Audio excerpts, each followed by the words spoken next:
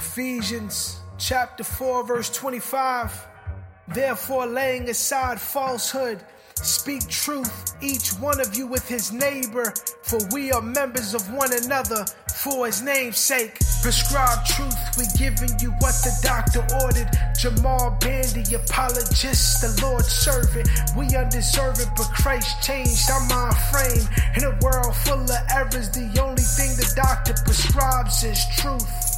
What's going on, everybody? Welcome back to Prescribed Truth. I'm Jamal Bandy, the one who seeks to distribute the truth that the doctor prescribes to the church and the world today. This is episode 74, coming on up to that 100. If you'd like to contact me, you can do so by emailing me at prescribed.truth@gmail.com, or you can call me and leave a voicemail at 801-980-6333. That's 801-980-6333. If you'd like to support this ministry financially, you can do so by joining with me on Patreon at patreon.com/prescribed truth. For just $1 or more a month, you can help support this live stream and this podcast and any other content that we do on Prescribed Truth. You will help support that, and I greatly appreciate it. I would like to give a shout out to a brand new patron. Ralph has joined the Patreon community. Thank you so much, Ralph, for your contribution. I really greatly appreciate it, and you too also can join if you would like to support this work.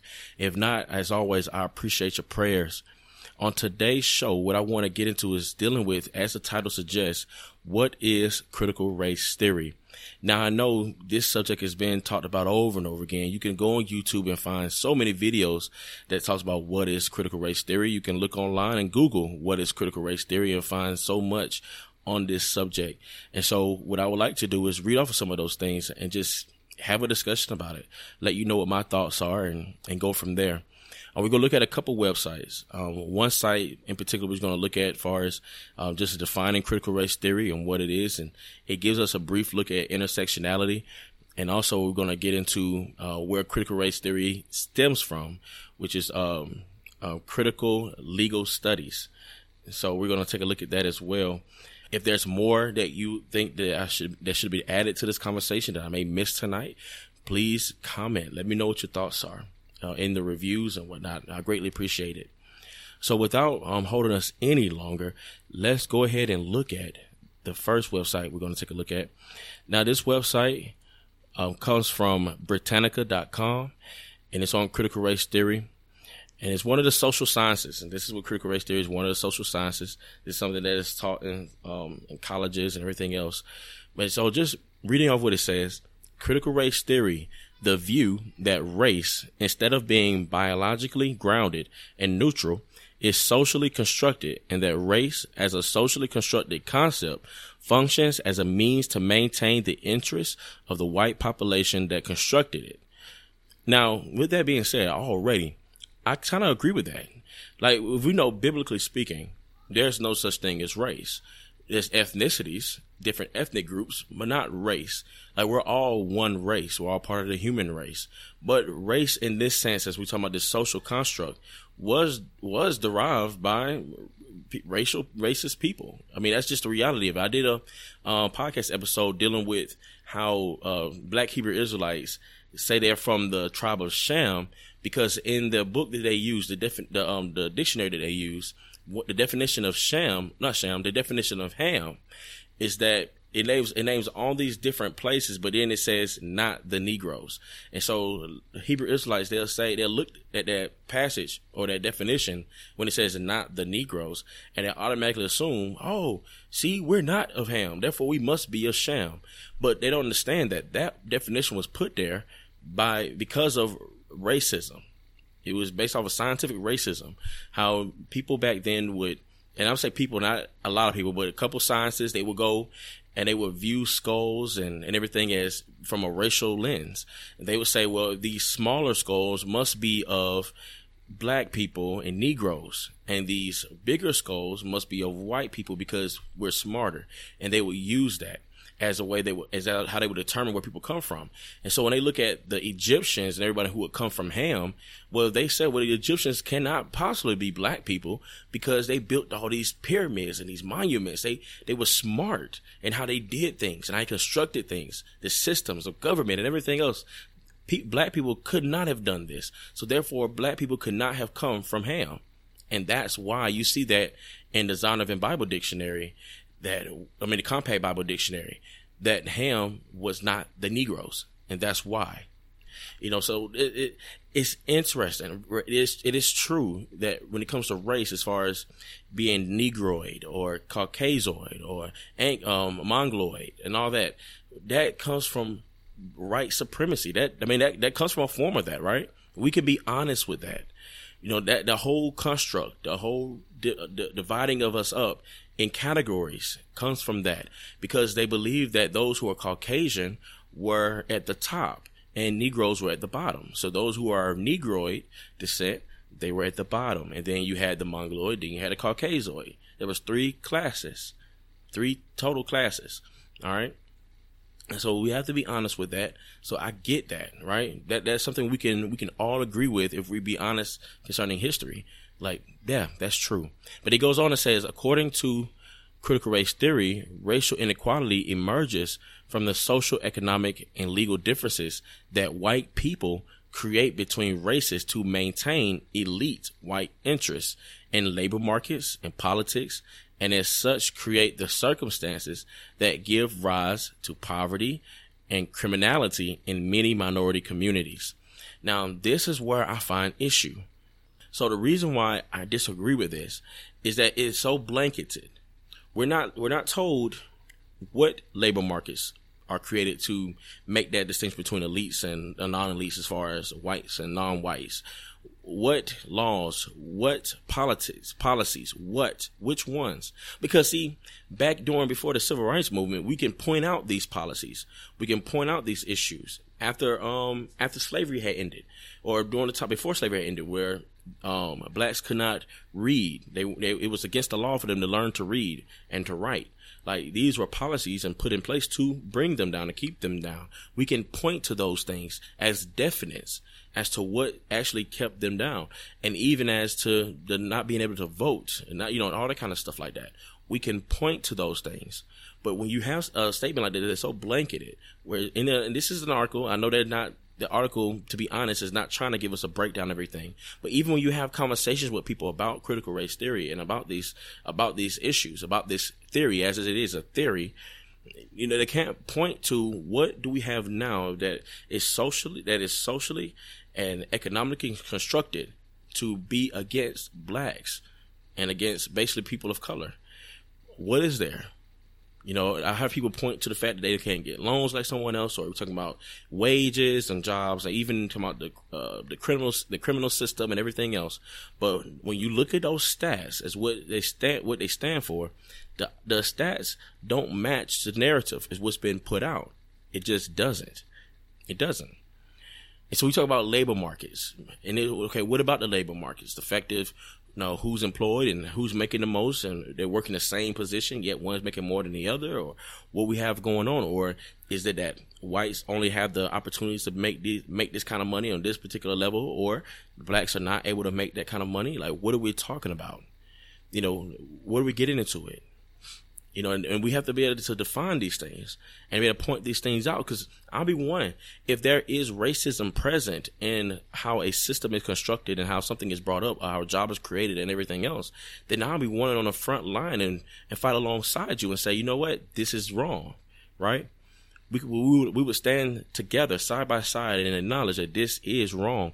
But the thing is that when you actually look for specifics in these areas, there isn't any that we can point to today. We had them back then. We can point them out back then. Even I did a podcast dealing with early America and how the misconceptions of early America, how there were blacks who owned slaves as well as the whites who owned slaves. So is slavery in itself in America just about racism? No, we can't say that. Was it the case with some? Yeah, we can definitely say that, but not as a whole. But then we went into after slavery had ended, or no. Let's go back. After America got its independence. Sometime after that you had whites who were slaves too, who now are not slaves, because now it was against the law for them to have whites as being slaves. Whites were all free, and then you had only the blacks being slaves, even though there are black people who own black slaves as well. But that's what the case was. And you can see an issue there, right? You can see there's a level of racism here in the South where it's like, okay, we're no longer going to have whites being slaves because we're better. No, therefore, blacks going to be the slaves. So we saw that. That is true. That's evident, right? Then slavery ended.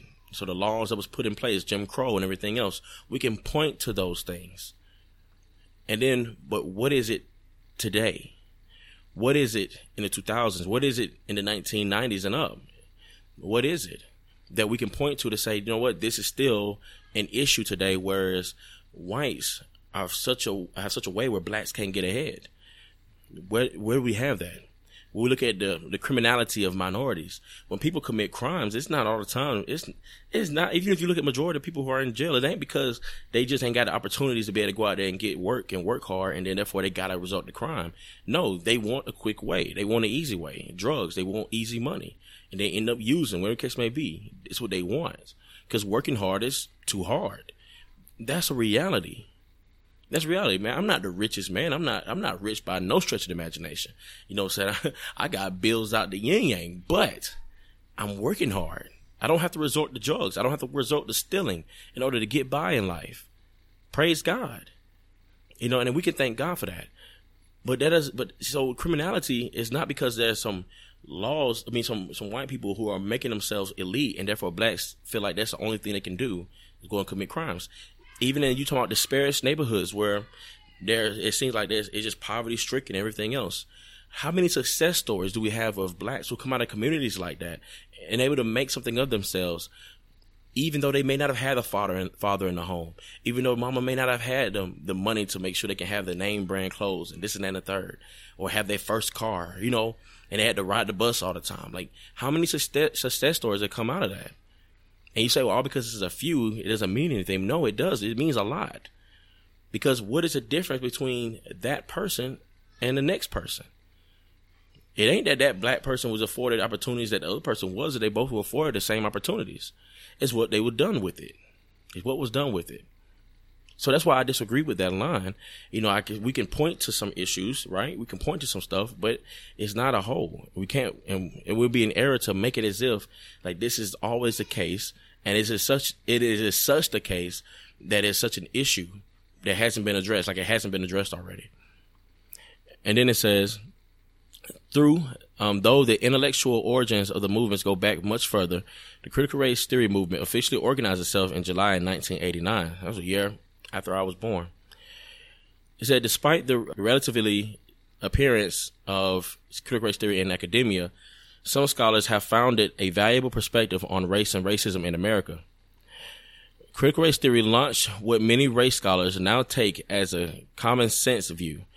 And, you know, this is how it's addressed in today. Like, when you're dealing with people and you talk about this subject, like, this should be common sense. This is why me as an African American speaking against this theory is like, you must be dumb. Like, you must be out your mind. Like, you cannot be thinking straight. You must be influenced by the white man.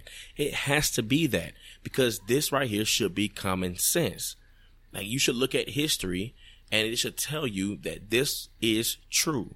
This is not just a theory. This is truth. And so let me go ahead and segue into thinking and let you know that the idea that critical race theory is just a set of analytical tools is a lie. A lie. Critical race theory does not come with the notion of saying, hey, let's gather the information and then let's see if it holds up. Critical race theory comes in with the notion that this is the conclusion. Like, this is the conclusion. This is not a set of tools to sit and gather information. No, the information has already been gathered, and this is the conclusion. Hence it being a theory. They're theorizing why things are the way they are. Why economics the way it is. Why is the jail rates the way it is, and everything else. It's because of this, because of white supremacy, this privilege. It's a conclusion. All right, so it says, critical race theory scholars, or CRT scholars, hold that the laws and policies in the United States are biased against people of color and they have focused their scholarship on demonstrating the ways in which the legal institutions support that bias. Once again, just like I was bringing up earlier, how are the bias against people of color? The laws and policies. What laws and what policies that exist in the United States are biased against people of color? In the government, they would argue that their laws go the same for everybody, that the policies fit the bill for everybody. But critical race theory says otherwise. My question then to challenge it is, what laws, what policies? And you notice in today's arena of politics, you're dealing with immigration laws and stuff like that, and dealing with LGBTQ and everything else. You're seeing how they're trying to implement these biases. It's stretching far beyond critical race and going into just critical theory, not just critical race theory, but critical theory as a whole. It just feeding into it, because now the laws and policies are affecting these people groups, right? These people who want to have same-sex marriages and stuff like that, and wanting to have the women's the feminism, the feminist rights. Even creeping into the church, the SBC, and talking about women pastors and everything else. Something that's clear in the scriptures for over centuries, and not that man came up with, but God Himself come up with, and we're going against that because of critical theory. And so here you have your race issues, then you have your sexual attractions or sexual orientation issues. You have your economic issues versus poor versus the wealth, being the rich and stuff like that. You have all of these different issues. So we're just going into critical theory, but it feeds it. And people don't realize that when you're buying into critical race theory, you are still buying into critical theory. You're buying into all of it. Like, you have to bend for all of it. You can't just say, oh, I'm for critical race, but then leave out the rest of it. Because the same argument that's used for critical race is used for critical theory and the rest of them. And so, real quick, and then read this paragraph, and then we're going to go into another website. It says the launch of the critical race theory movement in 1989 marked its separation from critical legal studies. We're going to look at that in a brief moment. The theory established at a conference in 1977 that rethinks and overturns accepted norms and standards in legal practice and theory. Instead of drawing theories of social organization and individual behavior from continental European thinkers such as G.W.F. Hegel and Karl Marx, or psychoanalytic figures like Sigmund Freud as its theoretical predecessors, as CLS and feminist jurisprudence had done, CRT was inspired by the American civil rights tradition through figures such as Martin Luther King Jr. and W.E.B. Du Bois, and from nationalist thinkers such as Malcolm X, the Black Panthers, and Frantz Fanon. Being steeped in radical black thoughts and nationalist thinking, critical race theory advanced theoretical understandings of the law, politics, and American sociology that focus on the efforts of white people, Euro-Americans, to maintain their historical advantages over people of color. And so I once again, in the podcast I did before dealing with Martin Luther King, I brought this out. Even in the civil rights movement, it was steeped in dealing with critical race theory. It was based off of critical race theory, which will go into Marxism. Only difference is we're talking about Marxism was dealing with economics, and Martin Luther King was bringing it into race, but still dealing with economics. Martin Luther King said in one of his letters that he won't rest. He will not feel satisfied until a black man is making the same amount as a white man. He won't rest until that's a reality. So I mean, that's what he was looking at. So he looked at it from a standpoint of Marx, but see, Marx wasn't dealing with race; he was just mostly dealing with the poor and the rich. And Martin Luther King borrowed from that, but he didn't want to, as he said in his letter his sermon dealing with communism, he agreed with the outcome of communism, but just not in their method of how to go about it. That was his stance of that. All right, so this one comes from a website called Spacers at WordPress.com. This is an article. I'm trying to see, do it have an author name on it? I don't see an author's name, but I just figured the information here on intersectionality was interesting, so I wanted to read off of it. But anyway, I will put these links in the description as well as far as the websites I go to. So in this next website we're looking at, it says, what is critical race theory? We already read a little bit about what is critical race theory, so we're going to look at intersectionality. All right. So it says intersectionality within critical race theory points to the multi-dimensionality of oppressions and recognizes that race alone cannot account for disempowerment. All right. So where you had critical theory, now keep in mind you had critical legal studies, right? Then where you had from there a branch out is critical race theory. Then another branch out comes intersectionality. And so it's the same thing, right? Now we were dealing with the laws, which is critical legal studies that's dealing with the laws. But then you have critical race is dealing with racism. Then you have intersectionality is dealing with more than just racism, dealing with different types of things. All right. So, and then with intersectionality, it's basically like you have if you are oppressed in multiple areas of what you hold to or what you deem yourself to be, then you are more oppressed than the next person. So me being an African American male, well, if there's an African American female, she's more oppressed than I am.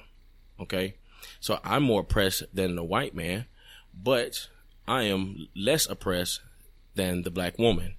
All right. Then you add into that, whether someone is homosexual or bisexual or lesbian or queer, whatever the case may be.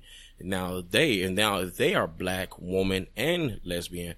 Now they are more oppressed than the black woman, so on and so forth. So you have all these different intersections. All right. So as it says, it's a multi-dimensionality of oppressions, and recognizes that race alone cannot account for disempowerment. So it ain't just because you're black that you may not get the job, or you may not make enough money, or you may not have the rights. It's because you could be a woman too. It's because you could be black and a woman. It's because you be black, woman, and lesbian. And so these are things that keep you from having any kind of power. So now, what these ideas are going to set to try to do is try to make it where at the top, who are now the elite, will be those who are lesbian and queer and woman and black. I mean, and disabled. I guess you could put disabled in there too, like all of that, and the who are poor. So now they will be made rich. And it's funny because once the poor are now made rich, they lose that intersection. They lose that intersection, but yet they still have the rest of them. So I guess they still be more. So I guess, but that's the thing. It's like that's what they want to be put up. They want to have them be empowered, right? So, and if you buy into critical race theory, you have to buy into intersectionality because they use the same argument. They're using the same argument, and what's true for one is going to be true for the others. Now, as it continues to say, intersectionality means the examination of race, sex, class, national origin, and sexual orientation, and how their combination plays out in various settings. This is an important tenet in pointing out that critical race theory is critical of the many oppressions facing people of color and does not allow for one-dimensional approach of the complexities of our world. So, and look at this, y'all. What oppressions are the, when you talk about legal, keep in mind critical race theory and critical legal studies and all this is dealing with laws and policies. It's not just talking about how people treat another. Like, how you may have one person who just hates gays and they just go out there and just spewing all kind of hate rhetoric and everything else. This is not dealing with that. You're not talking about the one who's just racist and they just hate blacks and browns and they just go out there and spewing racist rhetoric. The same thing with blacks going out and spewing racist rhetoric against whites. This is not what critical race theory is dealing with or intersectionality is dealing with. Well, keep in mind, it's talking about empowerment. Being able to hold positions and power and wealth and everything else. This is what this is dealing with. All right. So my question then is, what oppressions, what legal policies are there that are against the LGBTQ that they find is oppressing them? Now, automatically with the LGBTQ, we know one of them is dealing with marriage equality. They want to be able to marry who they want to marry. Right. So that means we're having to disengage or just redefine what marriage is in order to fit what they deem they are being oppressed by, because they don't have that right in certain places. And so that's an oppression. They would consider that an oppression. All right. Not that something that's not created just to keep them at bay. Keep in mind, when the blacks weren't allowed to read and weren't able to write, these were laws put in place to keep them down, put in place to keep them dumb, keep them where they could not understand things, keep them from reading the Bible, to teach them their freedom and their liberation in Christ. These things were put in place. The fact that blacks couldn't vote, that was put in place so they would not have representation like that. Those things were put in place. But see, when you think about marriage, that was something that was already in place before they even came about. God created marriage with Adam and Eve from the beginning, before there was any same-sex attraction that was ever mentioned, that was ever happened. Already, God already established what marriage was supposed to be. And so this is something that this is something that isn't oppressing them. This is something that is actually just true. True, the one who created us. And you get into what they call other oppressions. Now, we named some stuff that was then before them today. What laws or policies are put in place to keep blacks down, to keep Hispanics down, to keep LGBT down, and everything else? What laws are there to treat them less than human? We have to point those things out. And we talk about in the prison system, justice systems. What is put in place to say that only the blacks are being caught for these things and they are given more sentences than the whites who commit the same crimes, who do the same things? The stats don't add up to that theory. That's why critical race is only a theory.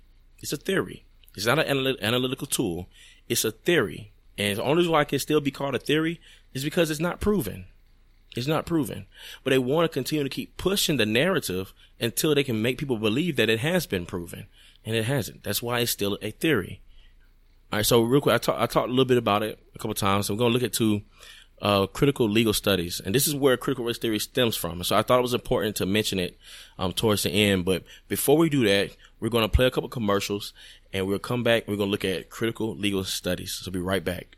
Can you prove that God is a Trinity? Can you prove that Jesus is God? Can you defend the Christian faith? And what is it that Christians truly believe? The new book by Andrew Rappaport, What Do We Believe?, will answer those questions and more. Some people just don't understand what the church is today, but this book will go through the history and meaning of the church and what's more important than to understand man's sinfulness and God's salvation. Get your copy at whatdowebelievebook.com or at the strivingforeternity.org store.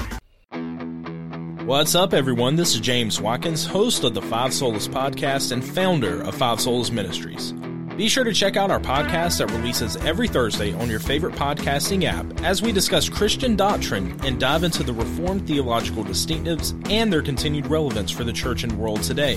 Grace alone, faith alone, Christ alone, Scripture alone, to the glory of God alone. Join us each episode as we discuss the truths of these foundational rallying cries of the Protestant reformers and how this material helps challenge and direct the current church in its life of worship and witness. Visit us online at www.fivesolasministries.com. That's www.5solasministries.com to learn more information about the ministry and to also check out our awesome Five Solas lineup of t-shirts and gospel tracts. And as always, may all that you do be done to the glory of God. Soli Deo Gloria. All right, welcome back. Right now, we're going to look at critical legal studies. As we talked about before, we dealt with critical race theory and what it means, and dealt with intersectionality and what it means, and how it's playing in our culture today. And I gave some of my thoughts on it. But I want to look at critical legal studies, and the reason why is because this is where critical race theory branches off from, and intersectionality branches off from critical race theory, and so on and so forth. It's just like a domino effect. And so we're going to look at critical legal studies.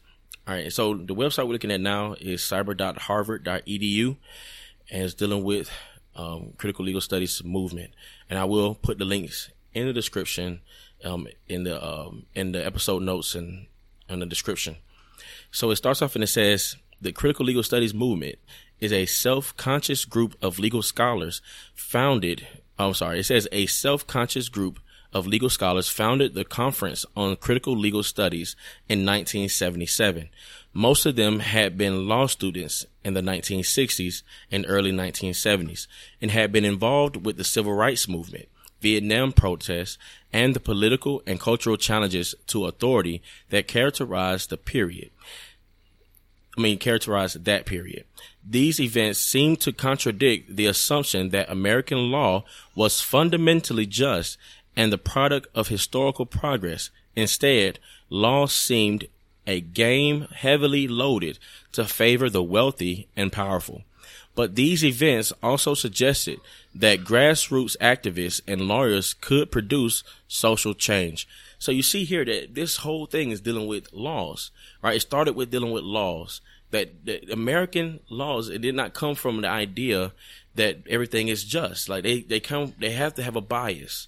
There's a bias in the legal system. There's a bias when it comes to policies that are being made, all right, to benefit the wealthy and not the poor. All right, so this is where it starts off in critical race theory. You can just see when you just add elements and how critical race theory comes out, because you add the element of race, then you add elements of being a woman versus a man. So you're dealing with gender. Then you have sexual orientation. So you add these elements to the idea of critical legal studies. All right, so you just see how it just branches off, and that these activists can make change. They can make social change. All right. So it says fundamentally convinced that law and politics could not be separated, the founders of CLS found a yawning absence at the level of theory. How could law be so tilted to favor the powerful, given the prevailing explanations of law as either democratically chosen or the result of impartial judicial reasoning from neutral principles? Yet how could law be a tool for social change in the face of Marxist explanations of law as mere epiphenomenal outgrowths of the interests of the powerful? Wow.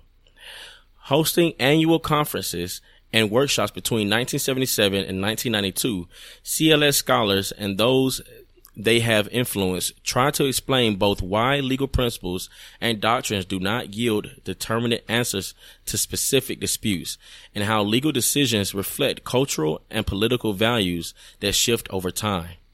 They focused from the start on the ways that the law contributed to illegitimate social hierarchies, producing domination of women by men, non-whites by whites, and the poor by the wealthy. They claim that apparently neutral language and institutions operated through law mask relationships of power and control. The emphasis on individualism within the law similarly hides patterns of power relationships while making it more difficult to summon up a sense of community and human interconnection. Joining in their assault on these dimensions of law, CLS scholars have differed considerably in their particular methods and views. Wow. So this stuff that we've already been saying concerning critical race theory and intersectionality. So it's just basically you're just seeing a framework of that, the building block of all of this. And it says many who identify with the critical legal studies movement resist or reject efforts to systematize their own work. So they don't look at it. It says many, not all, but many of them don't look at it to see systems change. Right now, we know a lot of people who are especially dealing in the church and everything. We're hearing about people who are looking to make this a systematic change. But there are many who are from the critical legal studies movement who weren't trying to make it a systematized thing. They seek to, we'll continue to read, they seek to express claims of textual ambiguity and historical contingency in their own methods. Influenced by postmodernist developments and cultural studies, these critical scholars prefer episodic interventions to systematized theories. All right, so they're looking for smaller change, like little small implements of change. Some critical scholars press hard on a particular line of argument and then shift away from it in order to avoid treating the argument itself as a kind of fetish or talisman, fetish or talisman. Some critical scholars adapt ideas drawn from Marxist and socialist theories to demonstrate how economic power relationships influence legal practices and consciousness. All right. So now you see how Marxism plays in this. All right. So you can say all day that you hold to critical theory, yet you're not a Marxist, but that Marxist idea plays into all of this. They draw from it. All right.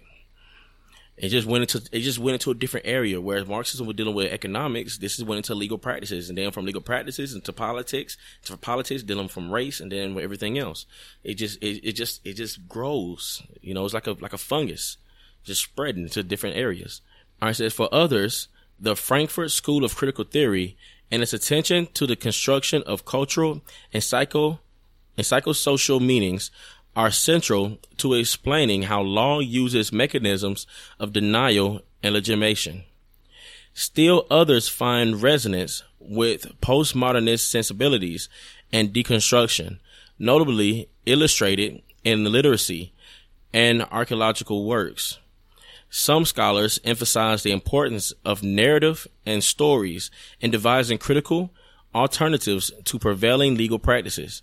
Many critical legal scholars draw upon intellectual currents in literature, pop culture, social theory, history, and other fields to challenge the idea of the individual as a stable, coherent, self-capable of universal reason and guided by general laws of nature. In contrast, argue critical scholars, individuals are constituted by complex and completing sources of ideology, social practices, and power relationships.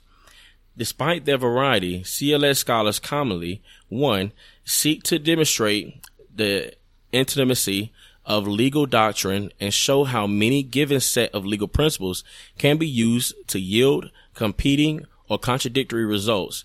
2, undertake historical, socioeconomical, and psychological analysis to identify how particular groups and institutions benefit from legal decision despite the intimacy of legal doctrines. 3, expose how legal analysis and legal culture mystify outsiders and work to make legal results seem legitimate.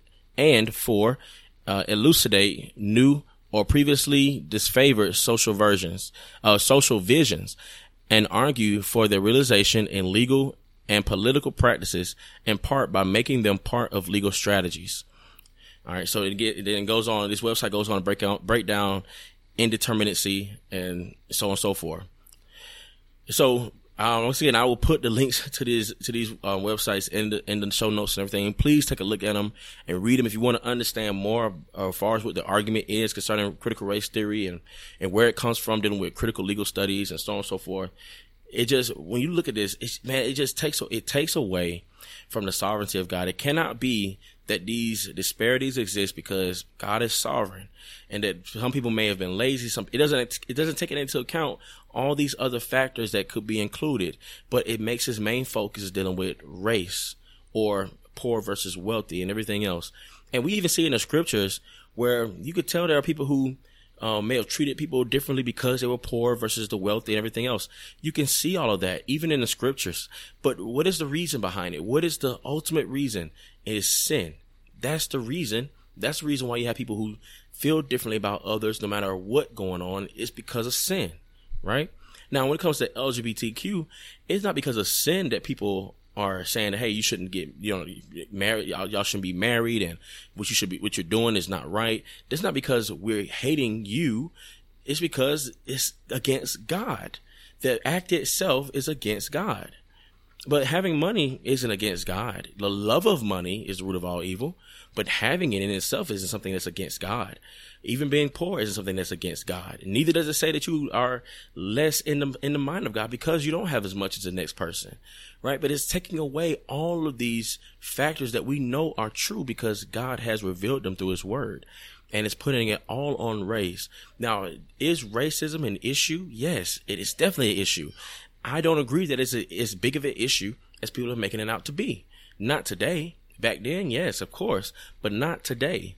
A black man now, if he works hard and does what he's supposed to do, he can, and studies hard and everything else, he can go on to make a good success.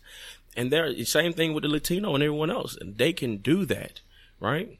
If they put in the effort, they can do that. So the opportunities are there. All right. Now, you talk as far as people making enough and making the same amount as the next person and all that, you have to take in the different factors that you need to be aware of. You have to allow for those distinctions to be brought to the surface, and so we can draw some accurate information from them. But making blanketed statements are not helping. Generalized points of views are not helping the conversation go any further. We have to deal with things honestly. All right. So that's my conclusion with all of that. I hope this has been helpful for you. I hope that you found this meaningful. Please go back and look at this information and read over it. Study it alongside the scriptures. I'm not saying you put the scriptures lower. I'm saying, like, look at what God says concerning disparities. Look at how God handles disparities, how he calls for Christians to handle disparities and these issues and stuff like that. You know, how does God deal with them? Is it a sin that these disparities exist? Is it a result of evilness and wickedness? Is it a result of whiteness that disparities exist? And if you look from the scriptures, the answer is no. The answer is no. And so, like I said, I just hope this has been helpful for you. Please join me next Sunday live on YouTube at 6 p.m. Eastern Time for the live streaming of the podcast. And you can also find us on various podcast apps, including iTunes, Stitcher Radio, and Google Play. So I look for you then. So thank you for joining me for this episode of Prescribed Truth Podcast. I look forward to talking to you next time. And also remember, in a world full of errors, the only thing that the doctor prescribes is truth. Blessings.